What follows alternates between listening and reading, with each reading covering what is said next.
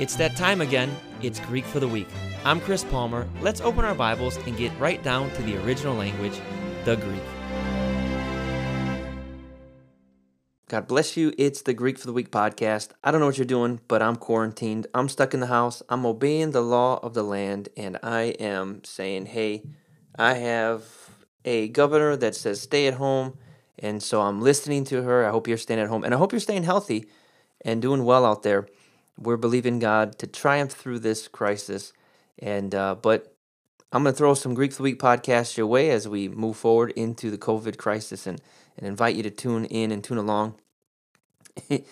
Just a month ago, I was in Italy. People were asking me, "Are you okay? Are you doing fine?" I'm doing good. If I had the COVID virus, I didn't know it. I know when I came back from Italy, I had a pretty bad cough, and much of which you would call the symptoms, but I wasn't thinking coronavirus back then. You know, it was over there, and I wasn't thinking that. I didn't put two and two together, and recently someone said, well, maybe you had it. Well, maybe I did. And if I did, then God protected me and has helped me to recover. And I pray that upon others that are going through this now, that God help you and strengthen you. If you know loved ones that are going through this, that God give them strength and God bring healing to their bodies. We believe that Jesus Christ is the same yesterday, today, and forever, that he's a healer. So we lift up all of those that are going through this in a more personal way than just seeing it on the news. My brother's a nurse, and my cousin's a nurse, and my cousin's wife is a surgeon. And so, you know, I have family that's on the front lines. If you're a healthcare worker, we thank you for your sacrifice and your dedication. If you're a grocery store worker or someone that has an essential job, we thank you.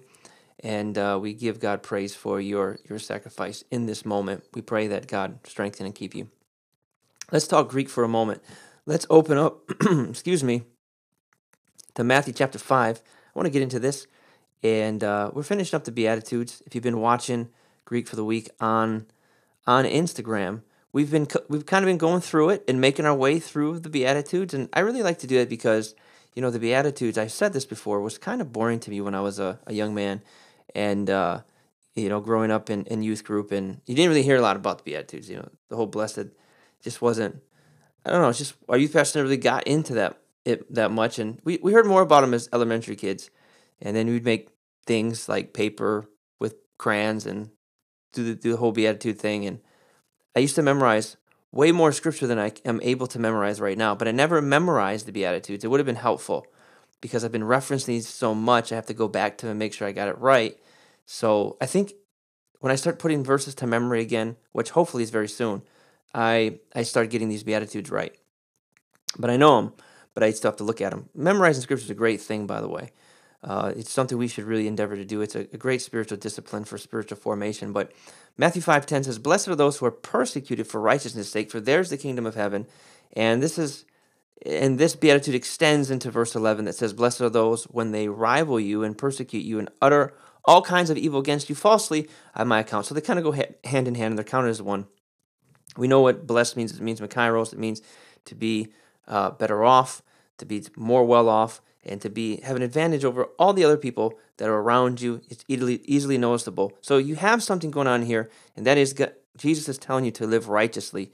Now, I brought up this issue theologically that we don't want to Paulinize the gospel. Not Paulinize, but Paulinize, meaning that it's helpful when we go into the scripture and we're not looking at what Jesus said through the lens of Paul. Do they work cohesively? Yes, but when you're a language student, you understand that people use words and terms differently. How I use one term may be different from how you use another term, all right? And so, in this case, Paul's use of the word righteousness, dikaiosune, is different from how Jesus is using it. Paul's use of the word dikaiosune is often a positional truth. We are righteous because of something that Christ has accomplished through his work. It's a position. We have standing before God. We're righteous. However, when Jesus is using it here in the Beatitudes, it is more of an action. It is a behavior. It's an ethical and moral position. He's telling you to live a life that is separate from the world and that is representative of God. So it is behavior, and it is acting a certain way. Now, this would cut against Gnostic ideas and pre-Gnostic ideas. It would go hand in hand with what John would write in 1 John about living even as Christ has lived, means that there's something in the Christian life about an moral and ethical standard that really, okay, represents a difference that's in the world. We know later on that that's made possible by the incoming power of the Holy Spirit as it was sent to us after Jesus ascended on high and sat down next to the right hand of the Father and sent the Holy Spirit into our hearts. And it's the Spirit that accomplishes that for us more thoroughly now. All right, but it is a righteous standard that is characterized by a life that is wholly dedicated and devoted to following Jesus. And so when you look at the Sermon on the Mount, Matthew 5-7, Jesus is going to give to you the Jesus Manifesto, which I call it, is how to be a Christian. It's the best thesis on being a Christian. This is what a Christian should look like. This was the bulk work of Jesus' teaching about how we should live morally and ethically and how we should follow him. And what he makes certain to tell you is that this type of righteous living is going to attract persecution. Now, that's interesting because we see that a righteous life always stands out. It stands out amongst the crowds, and people are always going to take shot at it.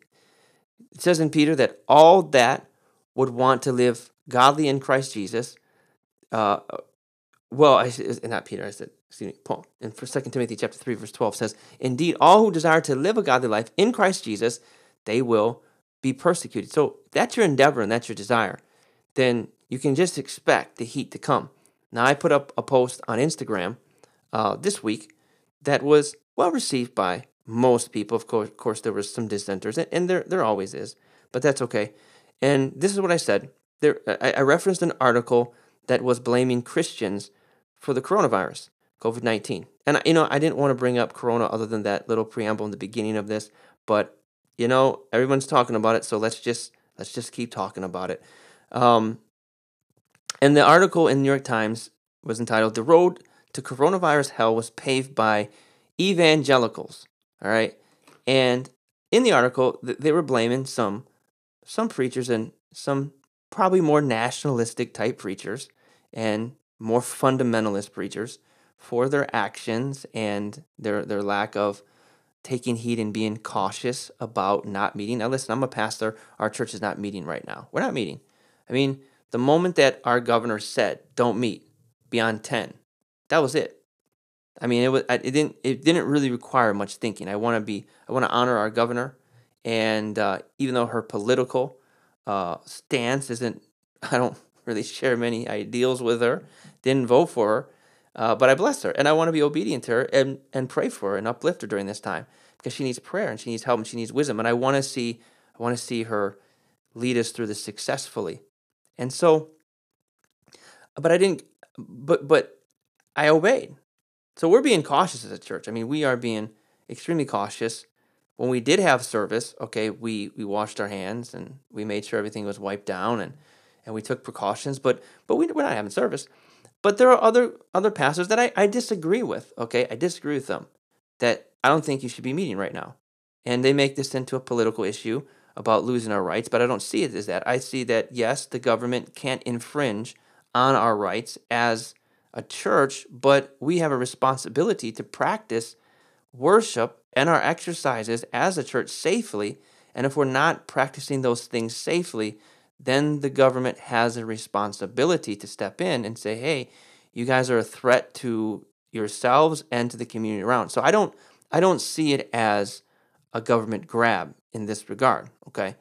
And I know other people, they see it that way, and that's where the argument is, and it's worth listening to each other. But be as it may, I didn't agree with the article at all, because even though I agreed with disagreed with some of the pastors in the article, what they were doing versus how I'm practicing, okay, I felt that you can't paint Christianity with a broad brush like that and just say, hey, this is in large part due to the Christians.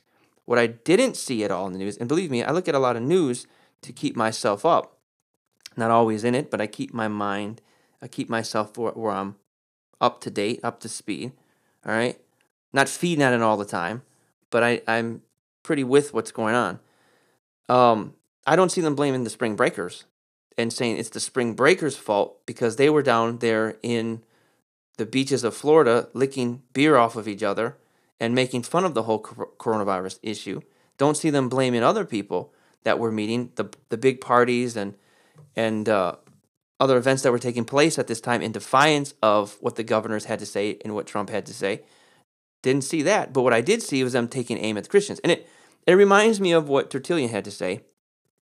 He's a church father from the 2nd century AD. And he said this: pagans suppose that the Christians are the cause of every public disaster, every misfortune that happens to the people. If the Tiber overflows or the Nile does not, if there's a drought or an earthquake, a famine or a pestilence, at once the cry goes up, the Christians to the lions, throw the Christians to the lions. So you see here that there is a propensity in church history for Christians to catch the blame. Well, you know the story. 64 AD, Nero is the Caesar. He's not liking the way Rome's going. So what does he do? He's a madman. He burns the whole city of Rome down. Was it 60%? When I was in Rome just last month, I was at the Colosseum, inside the Colosseum, for the 3rd time, getting a tour for the 3rd time, and hearing about this. He just didn't like it. And so who does he blame? He blames the Christians. He says, oh, it's the Christians' fault. The Christians have been catching a lot of blame as a people group when there is usually civil disruption and civil discourse or civil issues. And now you see in 21st century America, Christians getting blamed. So I'm saying that there's likelihood, the likelihood of you living a really pleasing life to public figures and in public opinion as a Christian is going to lessen the more our country in America turns away from the Lord and the more secular it becomes. Whereas in the past, it was pretty easy to live a Christian life. It's getting harder now. But that's not the case in other countries. Other countries that have never been Christian, good luck. You're never going to be popular being a Christian. You're going to be loathed, detested, and face even stricter persecutions. So let's just say from jump that Jesus is saying, if you're going to follow me, it's not going to be easy.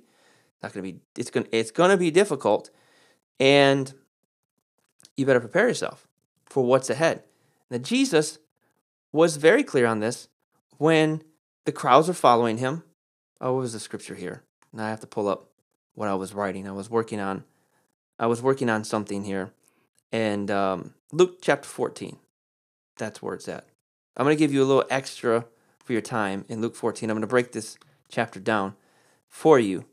And while I'm looking there, just let me remind you that Greek for the Week book is on sale right now. It's $4 on Amazon. Pick it up. They got an overstock there on Amazon right now, I found out. And they're selling it at a loss over on Amazon. So pick it up, because once they run out of that overstock, its price of the book's going to go back up. So that'd be great. And also, I'm going to be doing webinars coming up very soon. You're going to start to see on my Instagram, my Facebook, webinars. If you want to learn how to break scripture down, handle it, maybe you can preach it better than me. That'll be great. That wouldn't take much. No, I love preaching and teaching, but I love giving pastors insights. Hopefully they listen to them. They're free to disagree with me on stuff, but if you're a pastor and a preacher and you want to learn how to work the text a little bit more efficiently than you do now and think maybe I can help, you can join my webinar, and it'll be good. Jesus, in Luke 14:25, it says, the crowds accompanied him, and he turned to him and said, very important part, because you see the crowds coming to Jesus. The crowds in Scripture always represented something that was fickle. They were never good. They were always present, but they stopped people from really following Jesus. And the crowds are never painted with a pretty brush, okay? And Jesus sees the crowds. He wasn't after crowds. Jesus was after disciples. The crowds followed him because of his miracles and because of the way he taught. And you know, when there's somebody following you, more people will follow you just because people are following you. So they weren't real disciples. They were just curious inquisitors and onlookers. And Jesus looked at the crowd and he says, look, if anyone comes to me and does not hate his father, his mother, his wife, children, brothers, sisters, and even his own life, he can't be my disciples. And you say, well, Jesus, that's really terrible. Why would we hate our father and our mother, our children? Didn't you say that we shouldn't hate? Well, maybe this is a rendering in the English language that is hyperbolic, but the word here is miseo in the Greek, and it corresponds to a Hebrew word that really means to just prefer something over another. It doesn't mean a malicious, malevolent dislike with vengeance attached to it. It just simply means have a preference. Jesus is saying, now we've disarmed that word right there. Now it makes sense. Jesus is saying that You have to prefer him over your father and basically your whole family. And if you think that's bad, then he says, even your own life, which would mean your plans, your desires, and whatever it is that you've set yourself up for. But he doesn't stop there. That's one statement of 4 that he makes. And then he says, then you also have to bear your cross. Now that wouldn't have been heard at that time in light of his crucifixion, because people didn't know he was on the way to the cross. The cross was a very it was a very provocative image, because that's how Jews were killed in Palestine. They were put on crosses, so it was a very derogative idea, a crass idea that Jesus was sharing, highly offensive. It represented death. And then you see, he says, and then you have to look at it like following me the way you build a tower. Sit down and count the cost before you follow me. And then, and then he finally says, he compares it to going to battle and says, and you also got to look at it like the way a person, in verse 34, sits down and deliberates whether he's going to go to battle. Do you have what it takes to win? Do you have what it takes to be the overcomer in that battle? Think about it and deliberate it. Jesus is saying, don't make following me an easy choice. Don't make this, I should say, a quick choice. For me, it was easy choice because of the conviction of the Holy Spirit.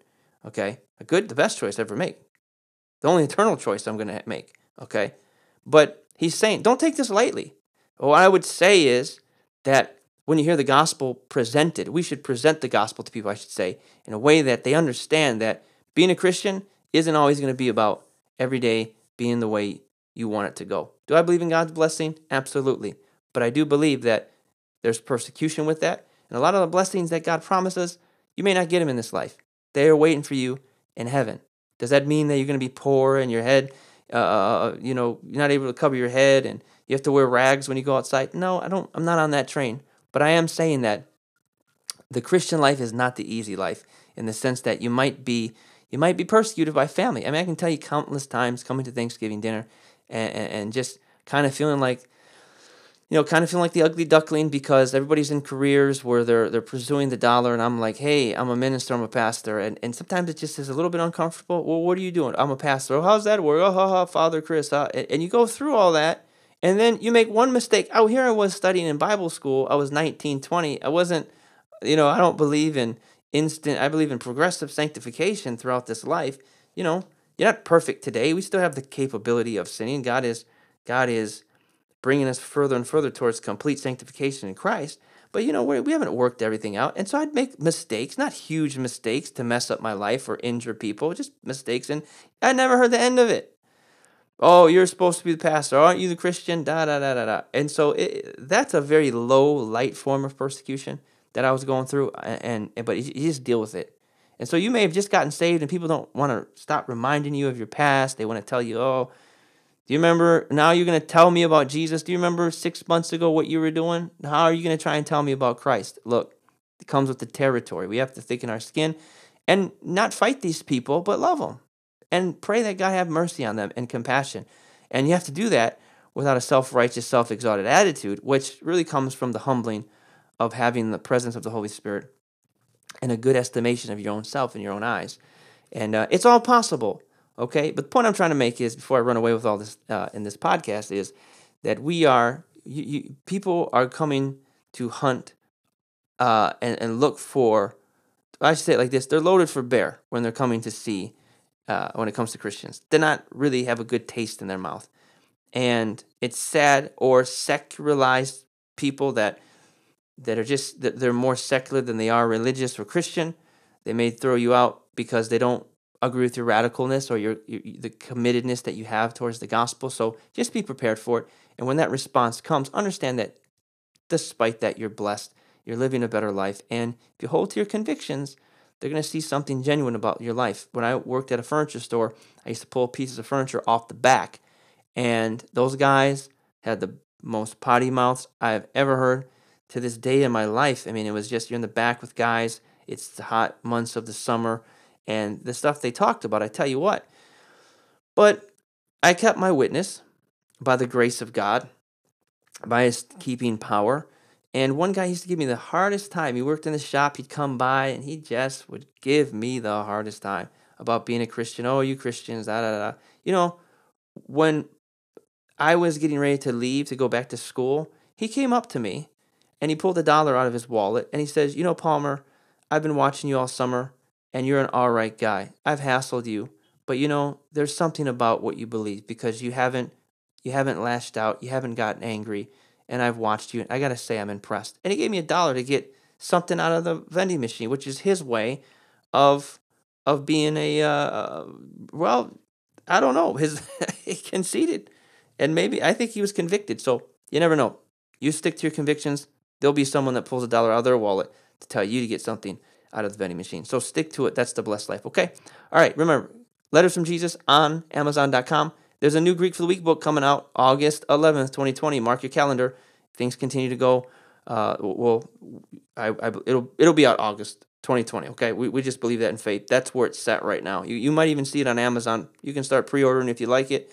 It'll be out. And webinars coming up. If you want to sign up for the webinar, look for more information on Instagram. Okay, God bless, and we'll talk to you next time on Greek for the Week. Thanks for listening. If you'd like to support us further, you may visit us on the web at lightoftoday.org. God bless, and good studying.